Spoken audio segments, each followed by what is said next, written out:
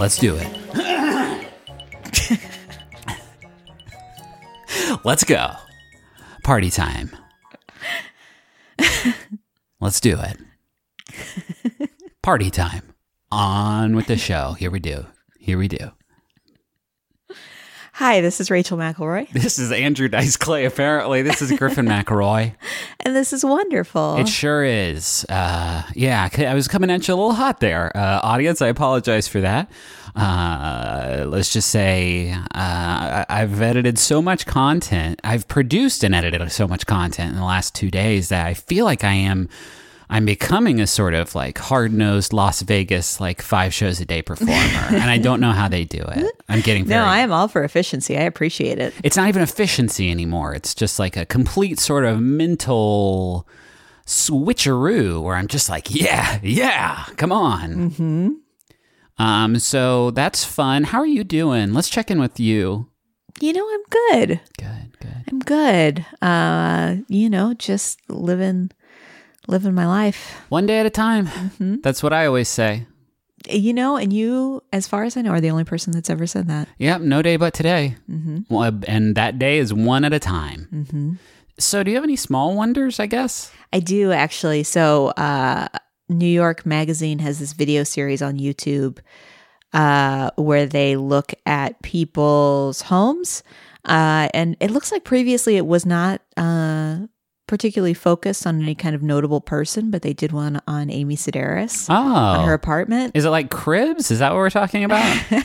No, but sort of. In that it sounds like explicitly the plot of Cribs. We do walk from room to room, and Amy Sedaris, her apartment is everything you'd want it to be and more. Well, I don't know what that means. I imagine a lot of gingham pattern. She heard the walls are just covered like floor to ceiling. She has a rabbit, like a live rabbit that hops around the house. Just loose? Yeah. She has a hutch for it, but she just lets it wander. She pulled back her comforter to show the holes the rabbit had chewed in her bedspread, which suggests a lot. Yeah. I guess that's the price you pay for having a delightful little woodland. She has a craft room that she calls the baby's room.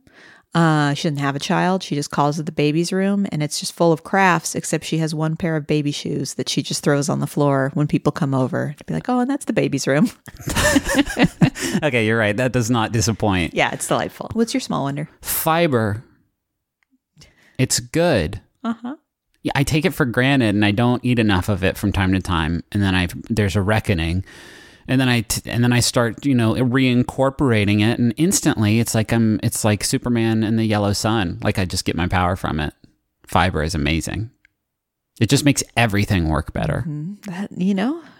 31-year-old Griffin McElroy. These are my concerns. Here we are. Metamucil.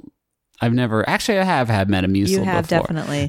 I don't like that you know that. Since we've lived together, I believe I have seen you purchase it. But not consume it, right? I do it in a weird way. Find out more. It's just me backstage at my Las Vegas show 5 nights a day and just cranking that, just snorting that mucil, just to keep my heart pumping. Mm-hmm. I think you go first this week. I do. I can't wait to hear it. So earlier today I sent you a song. Yes. And I bet she's doing this song. I did. And in a way. Okay. But I wanted to talk to you about my new favorite St. Louis Blues hockey tradition. Okay. Which is on that victory streak they had of 11 games. Yes. They used to play that every night in the locker room after they won. We need to explain let's explain the number of things we need to explain. The song is Gloria, and it is by Laura Branigan. Should I play a clip of it, or should we just sing it?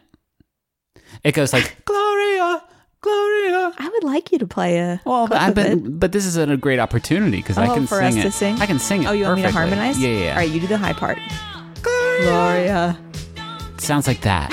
It also sounds like this.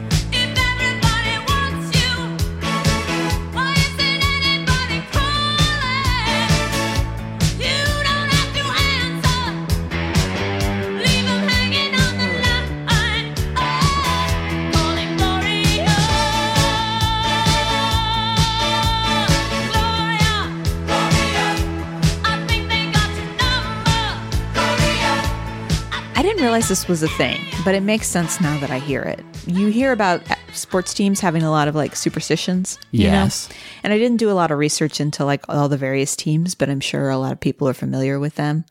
And the St. Louis Blues, I guess, typically have had a song when they win that they play in the locker room. Prior to this song, it was Run Around Sue.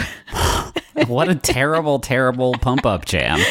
But there's a story behind them using Gloria. They were watching a Eagles-Cowboys game in Philadelphia in January as a team. I guess they were on the road. I'm sorry, it's messing me up thinking about a sports team watching another sport. I know. Like thinking about these hockey players watching football and like giving a shit. Like all I do is make podcasts, and I don't traditionally go out there and like listen to audiobooks. This is a bad example. This is nothing. I am so far from being an athlete. There is no metaphor there. So they went to this bar in Philadelphia, and there was a DJ. And whenever there was a commercial break, they would play music, and all these guys from Philadelphia would get up and start dancing. And they played this song Gloria a couple times, and one guy looked at the DJ and said, "Keep playing Gloria." So they kept playing it. And so this is just some local people while they were there. And so right there, the Blues team players decided they should play that song after they won.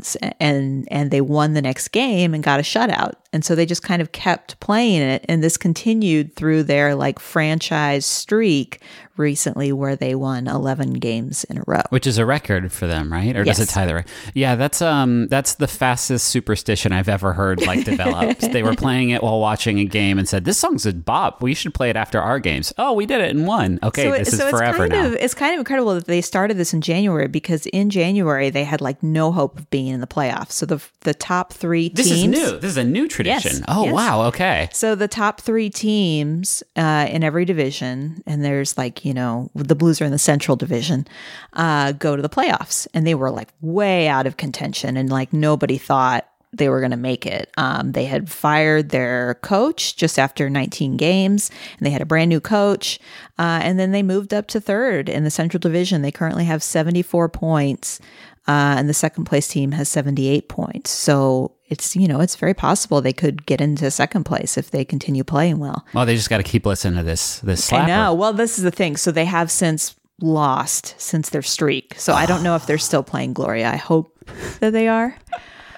The thing that's interesting is that just like apparently St. Louis has like rallied behind this song, and they keep reaching out to Laura Branigan's family and fellow bandmates for like performances of this song, but she passed in 2004. Aww. So they're not able to kind of continue this, but they've really appreciated kind of the renewed interest. There was an interview with the former drummer that says 1 out of every 2 people do not know that she even passed after all these years.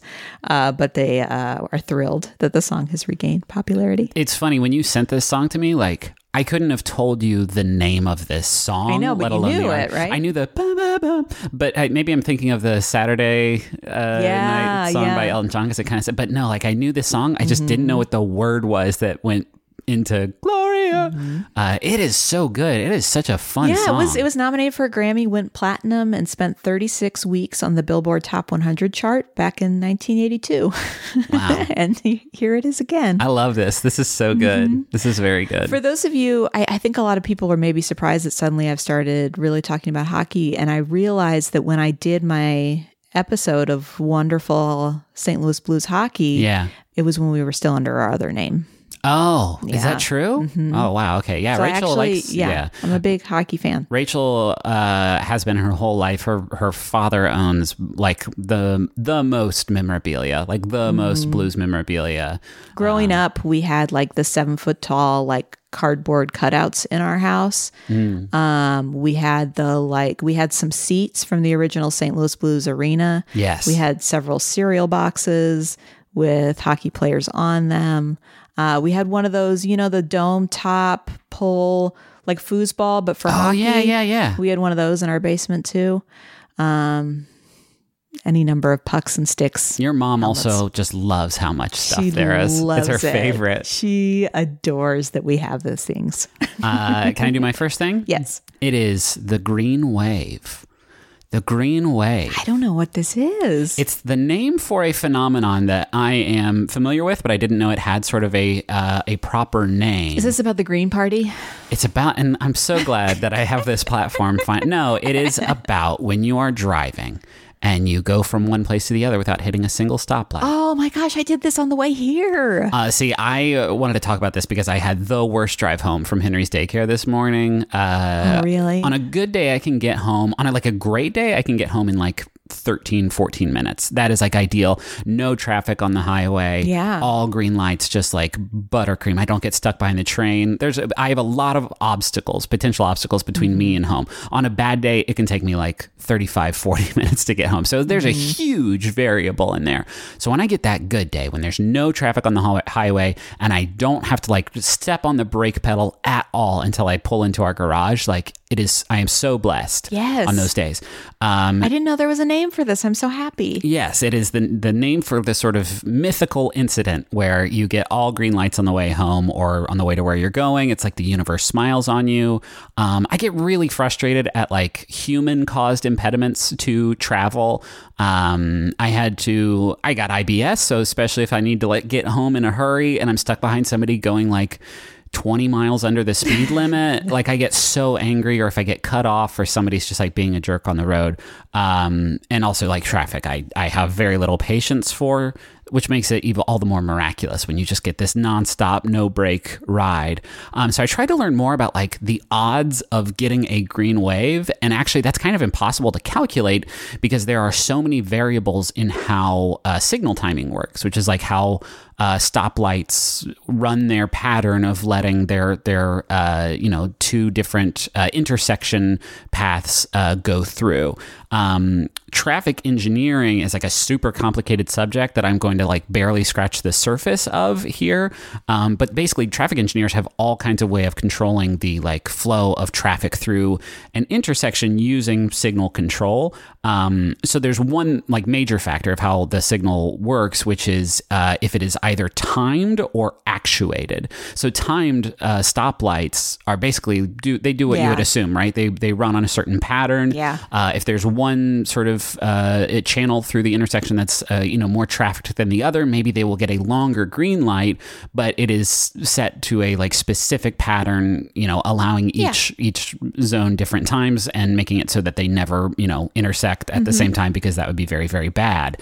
But more modern stoplight systems, more modern signal systems can be actuated, and in an actuated intersection, they can actually like take a look at what the actual traffic is in that moment and change the pattern based on that.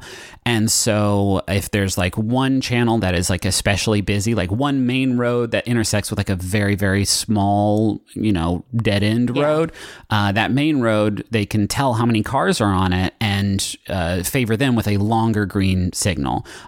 Or alternatively, if there's no cars in the other channel at all, they just won't switch the signal. It'll just always be green until a car pulls up to the signal, and then they will go about changing the pattern. And they can do that with a number of different ways. Like you see those cameras up on the stoplights at certain intersections, major intersections here in Austin, you can see them. Those are able to, look at the traffic and change the signal patterns based on that. Some of them are used... I thought they were just designed to give you red light tickets. That probably too. Okay. There are these things called induction loops that you can actually just build into the ground that can tell like when cars are there. Yeah, and change. I'm always obsessed with that, where I'm like, do I need to inch forward? Like what's going to set this thing off so this light will change? So that's like one reason why the green wave is actually more likely than you would think. But there's another reason that is like so like apparent that I didn't realize until I learned about it. The existence of a God. The existence of God, yes, if you want to lean that way. And also the existence of traffic signal networks. So you can network these traffic signals, these actuated traffic signals, so that you can actually let an entire like battalion of cars drive through without having to stop at a red light. You can actually network them so that you create a sort of chain where they change in pattern so that they can let a huge amount of cars go through without any sort of interruption. And doing that is like so good for traffic on a macro level. It's also great for like reducing pollution, and there's all kinds of reasons why it is like such a great idea. Of course, it's not going to work for you like 100% of the time, and it's not going to it's only going to be for the major roads. But if that's all you drive on, if all you do drive on is like the major roads, the highly trafficked roads, you're actually more likely to catch a green wave just because of the way that the signals are set up by traffic engineers. And there's a sort of future tech being developed that sort of takes the onus of catching the green wave off of traffic engineers and onto the individual. Audi in particular has been working to facilitate this. In 2016, they partnered with a traffic signal tech company, and they made it so that if you're within 13 major metropolitan areas, there's over 4,700 signals nationwide that this works with. In your Audi car, your car can speak to those signals and tell you like on your dashboard how long you have before the signal changes. Oh, wow. That's wild, right? And then just this week, the week that we're recording this, they announced this new thing that's going to be coming in their new cars, where not only will it show you that data, it will show you on your dashboard a suggested speed to drive at to catch a green wave. I was hoping that was where you were going. So it'd say like, drive at like 26 miles an hour, and based on how we are timing this out and how we have these traffic projections and how the signals are timing out, you will catch a green wave. The future is here. The future is radical. The future is the coolest ever. So yeah, I drive so much more than I used to these days, because when we moved pretty far from Henry's daycare, and I make that drive twice a day, and it can be very long. And so I was interested to learn like just how much stuff goes into like not making it a complete disaster, and finding out like why kismet happens so often when you're driving in a car. Mm-hmm. Hey, can I steal you away?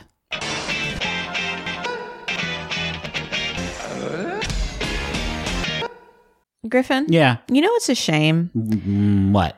Is that when you order meals to be delivered to you, they can only be for dinner. That's true, because of the law. But wait, what's this coming across our desk? The law is different now? It's Factor. These rebels are operating outside the boundaries of food law. Factor has breakfast. They have midday bites. They have smoothies. There's lots of stuff you can get with Factor. What other things can you get with Factor? Well, I'm looking at this menu right now. They got a lot of tasty little options for you. I'm talking about artichoke and spinach chicken with roasted zucchini and tomato butter. Did you even know that butter could be tomato? Not me. Shredded chicken and loaded mashed taters I changed the word. They say potatoes, but I said taters, precious. With mushroom gravy, smoked cheddar, bacon, and Parmesan broccoli. This menu is out of sight, and my mouth is just watering looking at these glossy JPEGs of tasty food. So head to factormeals.com/wonderful50 and use code wonderful50 to get 50% off. That's code wonderful50 at factormeals.com/wonderful50 to get 50% off. It can be intimidating trying to roll with the console cowboys in cyberspace. There's always the worry that maybe they know something that you don't, vis-a-vis website design or website functionality, and you think that I could never be among their illustrious ranks. Griffin, if I wanted to build a website where I ranked my favorite episodes of Ghostwriter, would I be able to do that? Well, first of all, it would be the same list as everybody else's, with the Julia Stiles episode at the top. But yes, you can do that with Squarespace. It's the all-in-one platform for building your brand and growing your business online. Every Squarespace website and online store comes with a suite of integrated features and useful guides that help maximize prominence among search results. Do you want to have special functionality, like maybe a members-only VIP club section of your website? You can do that. Do you want to sell stuff? Yeah, you can do that too. Do you want to have an online scheduler so that you can sell your time? Yeah, you can do that also. Anything is possible. That's for the commercial, the Super Bowl commercial they had. That was my voice yelling anything is possible in the background. Yeah, not a lot of people know that. Hey, head to squarespace.com/wonderfulpod for a free trial. And when you're ready to launch, use offer code WonderfulPod to save 10% off your first purchase of a website or domain. Do you want to hear some personal messages? Absolutely. This one is for Anne. It is from Nathan. Anne, you beautiful bean. I love you so much, and I'm so incredibly proud of you and how far you've come. Marcia, Mr. Kitty, and I are all rooting for you. Here's to another year of incredible adventures together. And to Micah, Chelsea, and Ben, and maybe Stella, let's get that game of Dungeon World going. Hell yeah. Let us get that. I heard that, and I got excited like I was going to play. What is Dungeon World? Is that the same thing as D&D? It's kind of like D&D. It's like D&D, but with less rules and more sort of storytelling. This is very dry, but... Well, I was curious. Well, it's okay. So it's powered by the apocalypse. Anyway, here's the other Jumbotron. We'll talk more about Dungeon I World want you later. to read this one, Griffin. This is for my fourth favorite brother, and it's from Mackenzie, who says, I just want to tell you how I'm feeling. Gotta make you understand. Never gonna give you up. They got me. Never gonna let you down. Never gonna run around desert you. It's the song. It's the song you play to make a person feel like a goober when they did it. You got me again, Mackenzie. P.S. Please pet Cobra Kid and Party Poison for me, and it's probably time to change the litter box cowabunga. What a savage message this is. It burned me up, and then it sent some sort of Splinter agent activation code there at the end. Thanks a lot, Mackenzie. For those of you born in the past 5 years, he's referring to the phenomenon of Rickrolling. Have you ever watched a movie so bad you just needed to talk to somebody about it? Well, here at the Flophouse, we watch a bad movie and then talk about it. Yeah, you don't have to do anything. We'll watch it and we'll talk it. We do the hard work. Featuring the beautiful vocal talents of Dan McCoy, Stuart Wellington, and me, America's Rascal, Elliot Kalin. New episodes every other Saturday at MaximumFun.org or wherever you get your podcasts, dude. Bye-bye. Bye-bye. Hey, what's your second thing? My second thing is Nutella. Is what? Nutella. Nutella? Mm-hmm. I know about this creamy brown stuff. Me too. That's why I brought it. Nutella was actually created during ration times to make chocolate go further. Oh, God, that explains everything. Because they call it a hazelnut spread, but gang, hazelnut is just a friend that chocolate brought to the party. Mm-hmm.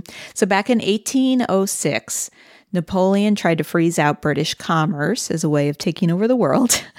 The result was a disastrous continental blockade that caused the cost of chocolate to skyrocket and left Piedmontese chocolatiers in the lurch. Chocolatiers in Turin started adding chopped hazelnuts to chocolate to stretch the supply as much as possible. God, what weird future could we have gotten if they had chosen some other thing to chop and screw in there?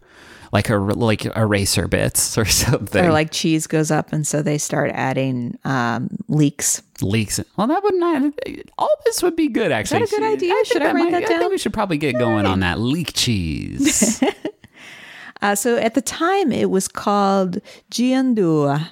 That's beautiful, baby. That was so syrupy, what you just said. It's named after a character from Commedia dell'arte named Giandua. He is depicted as a smiling Piedmontese peasant with a 3-point hat who rides around town on a donkey, clutching a duha, which is a dialect meaning container. Okay. You can't find this on the Nutella package now. I looked.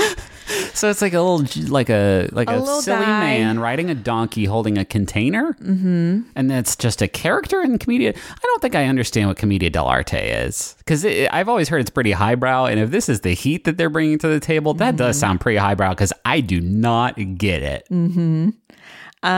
So it was renamed Nutella in 1964. When Commedia dell'arte finally fell out of fashion. Well, so over a century later, during World War II, chocolate again became expensive and scarce due to rationing in Europe. And so an Italian pastry maker named Pietro Ferrero in 1946 created pasta giandua. Wait, what? I think pasta must mean something else in this case. Sure, but we went back to the old Container Man name. Oh, it didn't change till 1964. Oh, okay. So in 1946, still Giandua. Still crazy for Container Man. Love Container Man. Love his work. It wasn't until 1964 where they started spreading like all over Yeah. that they changed it. By to which you mean Nutella. spreading all over every food imaginable, a blanket that surrounds the earth and protects it. Well, and I thought it was interesting because do you remember your first Nutella experience? Because I It was like college. I was up there in age. so I didn't realize it was an Italian thing because the first time I had it was in my French class. Oh, We made crepes in my French class, and she brought in Nutella, and we all were like, "This is the best thing in the world." you made crepes in your French class? Mm-hmm. We watched Finding Nemo in my Spanish class. That's like as far, but with the subtitles on. Yeah, we had like a French food day, and we all made crepes. It that was sounds wonderful. good as hell. In 1965, Nutella moved to Germany, and then in 1966, it was in France. In 78, they opened a production plant in Australia. And then in 1983 is when you started being able to find Nutella in the northeast part of the United States. That's wild. It was here before I was even born, and I didn't know about it until like 30 years later. Yeah. Now, if you happen to live in a one of these lucky cities in Chicago, there is a Nutella cafe Ooh. where you can get crepes, gelato, oatmeal, granola, cookies, croissants, all with Nutella on it. That sounds really nice. What's wild to me is that it was designed as this thing to make chocolate last longer by chopping and screwing in hazelnuts. And yet today it is like significantly more expensive than just like some regular non-hazelnutty chocolate hazelnut, spread. I think, is a pretty, fancy nut. Now we're mixing chocolate in to make the hazelnut last longer. You can buy, so the reason I brought this up is you can buy little individual serving, like little individual 80-calorie servings of Nutella. So I've been doing this little hack at work where I take half of a sandwich thin, which is like 50 calories, and then some 80-calorie Nutella, and I give myself a little treat. It's 180 calories, a good tasty dessert right there. No, it's 50. 180 great 50 calories. plus 80. You're talking to the math wizard over here. You're talking to the number cruncher over here, the math blaster. You mentioned Ferrero. I didn't know the connection between these two things until we watched that most recent Bon Appetit video where Claire remakes the Ferrero Rocher. She makes Ferrero Rochers. It's delightful. It's really, really good, but I did not know that like it's basic. The stuff in Ferrero Rochers is basically Nutella because it's like the same. She didn't folds. realize it either, and she Googled and was like, "Oh yeah, okay, same company." Makes sense. Yeah, man, Nutella's really, really good. I have not had it in a while. So good. I used to think it was healthy because it was hazelnut. Not especially. No, quite the opposite. I would argue. Can I tell you about my second thing? Yes. Wind farms. Wind farms. Oh, wind farms. You mentioned this the other day and how beautiful you think they are. I think wind farms look super, super neat. Yeah. We've been watching more Hayori's Bed and Breakfast on Netflix because it is just it's a salve. We kind of dipped out for a while as we had other shows to watch, and then we had this pleasant reminder that there are 2 seasons on Netflix. True. It is just genuinely the most peaceful show to watch. And Jeju Island, where it takes place, like looks gorgeous. And there are frequently like parts of episodes where there's just like wind farms in the background because I guess it's a pretty big spot, and so they got and a windy spot. And a windy spot. So they harvest that good wind. But I've always thought it like looked cool, especially if like I'm on a long drive and I'm just sort of going through a just plain where there's not much stuff to look at, and then just like over the horizon you see these huge turbines like spinning. I always thought it looks really, really neat. I should mention at the top though, there's like, they can be exploitative of people living in rural sort of environments because it is not unheard of for especially like private places, like private companies, to build their own wind farms to either like power their stuff or sell that energy for a profit and put that basically right in the backyard of these people who live in rural environments without like getting any kind of blessing from them to do so. I read a report of a farmer in Minnesota who had a wind farm built 1,100 feet from his property, and it like casts like flickering shadows on his house. Gosh, yeah, I could see how that'd make you crazy. He talks about like how through the window of his office, he's like in there trying to do like their financial stuff, and just like blades of a gigantic, like this strobe light effect. There's also like people who live like within a certain amount, like a slightly larger distance away from them, can have complained about like the noise that they create, this like low level constant vibration like frequency. And there are people who like complain about like health problems that causes, but there have been a lot of studies into that, and they can't really find a physiological better link. than like a black smoke factory, but still Absolutely better than still black some smoke side factory. But effects. there's no like proven link between the like physical side effects. But I mean, that doesn't discount the fact that people are sort of the main reason, the main sort of opponent, the human factor to these wind farms. But environmentally speaking, they are just like an increasingly reliable source of renewable energy, which makes them, I think, a very important thing. Back in 2009, which was 10 years ago, so obviously things have evolved since then, there was a report that found that wind power had the, quote, lowest relative greenhouse gas emissions, the least water consumption demands, and the most favorable social impacts among like sort of any energy source, including other renewable stuff like hydroelectricity. And these turbines have gotten just like more sophisticated and more productive. Obviously, like windmills and turbines have been around forever, right? Like around like 70 BC, the first windmill was invented. And for over a century now, like farmers and people living in rural environments have used their own like private windmills and turbines to power, on a very small scale operations at their ranches. But the first wind farm was built in 1980 in southern New Hampshire.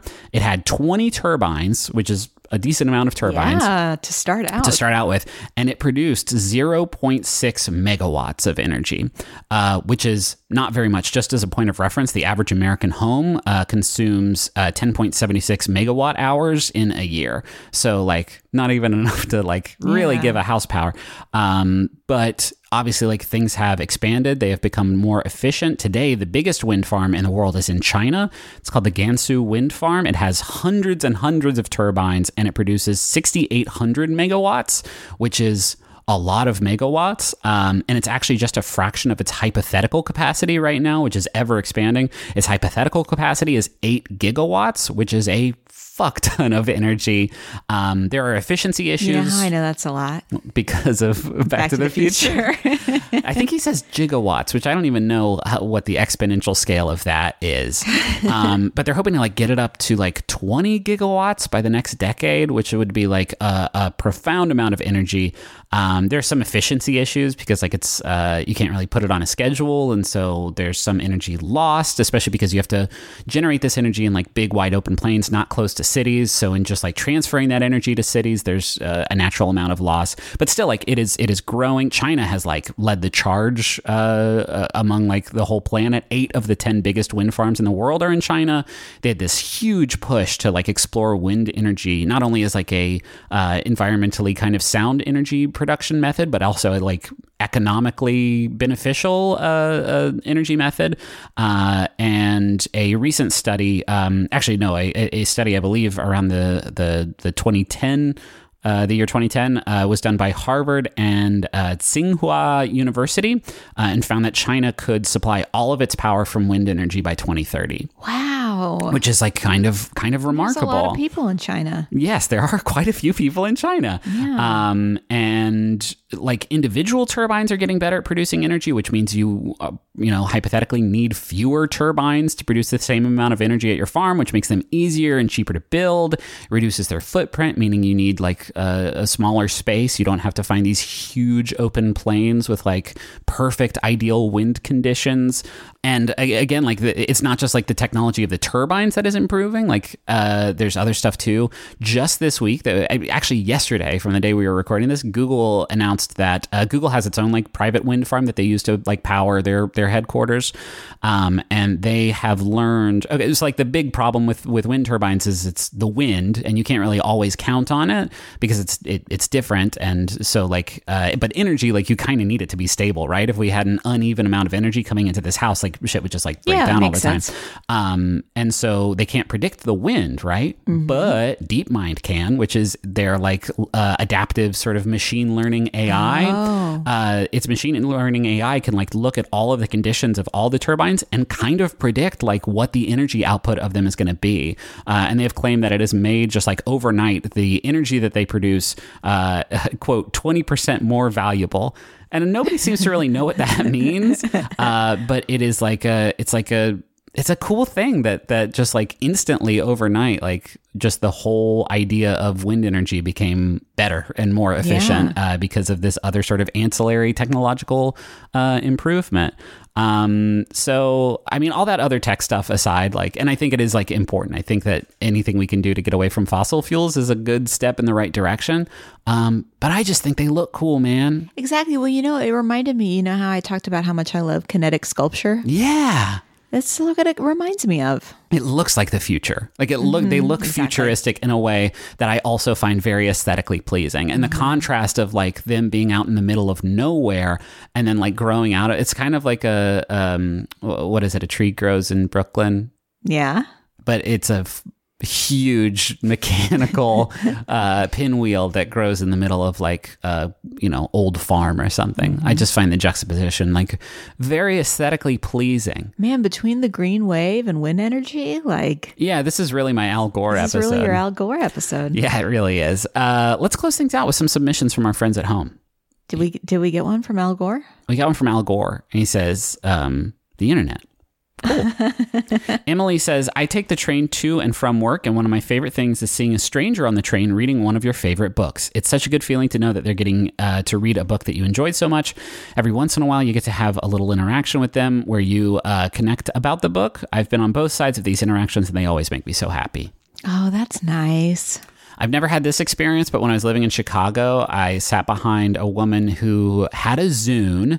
And I had a Zune, which was already very exciting. And she was listening to the same Wolf Parade album I was listening to at like the exact same time. And I was like, that is the most dated reference you've ever made. Maybe. Here's one from Ria, I believe I'm pronouncing that right, who says, I know games to play in the car have been recognized as wonderful, but let me tell you about my favorite one. Wonderful. On road trips, my girlfriend and I cast ourselves as guest hosts of the show. It's been a lovely way for us to learn more about our person, like how she unironically enjoys the aesthetic of Applebee's, or how I can speed read Fox and Socks faster than even the great Seuss ever intended. Don't worry, no plans on going on air anytime soon. Oh, the at-home version. The at-home version. And there's a good thing you're not publishing those because we're very litigious. I encourage people to do this because I feel like it's been really good for me and Griffin. Yeah, Griffin and I tend to be kind of high-strung people, and this has required us to focus on the things we like. And usually they're like small things that you don't have to pay money for, and you can just kind of enjoy anywhere, anytime. It's true. Thanks to Bowen and Augustus for the use of our theme song, Money Won't Pay. Speaking of money can't buy things, that was the original name of the song I heard. It's a great song. You can find a link to that in the episode description. Thanks to Maximum Fun for having us on the network. Like we said last week, we're recording all of these like really close together, so time is a flat circle for me right now. But I think last week, from the time you are hearing this, we talked about this. But in 2 weeks, I believe, the Maximum Fun Drive is going to kick off. We're a pledge-supported network, which means that you, the listeners, can help support the shows that you like on the network. And we have gotten so much incredible support since we launched, Rose Buddies, and then since we switched over to Wonderful. And it means so much. And yeah, that's coming up soon. You'll have a chance to also get some cool rewards for that. And we have a bonus episode we recorded for this show that we warned you about, I guess. Yeah, you already know about it, and it's available to the donors. It's our Will Smith sort of review, and it was fun to record and think about Will Smith's career. And thanks to Maximum Fun, like they have all kinds of great shows. And that's it. How do you want to close this one? Since you've been taking over the home improvement stinger, yeah, I've missed out on an opportunity, I think. To do what? To sing it yourself. Oh yeah. Well, do you want to do that now? No. Well then, bye. Money won't pay. What can all pay? Money won't pay. What can all pay?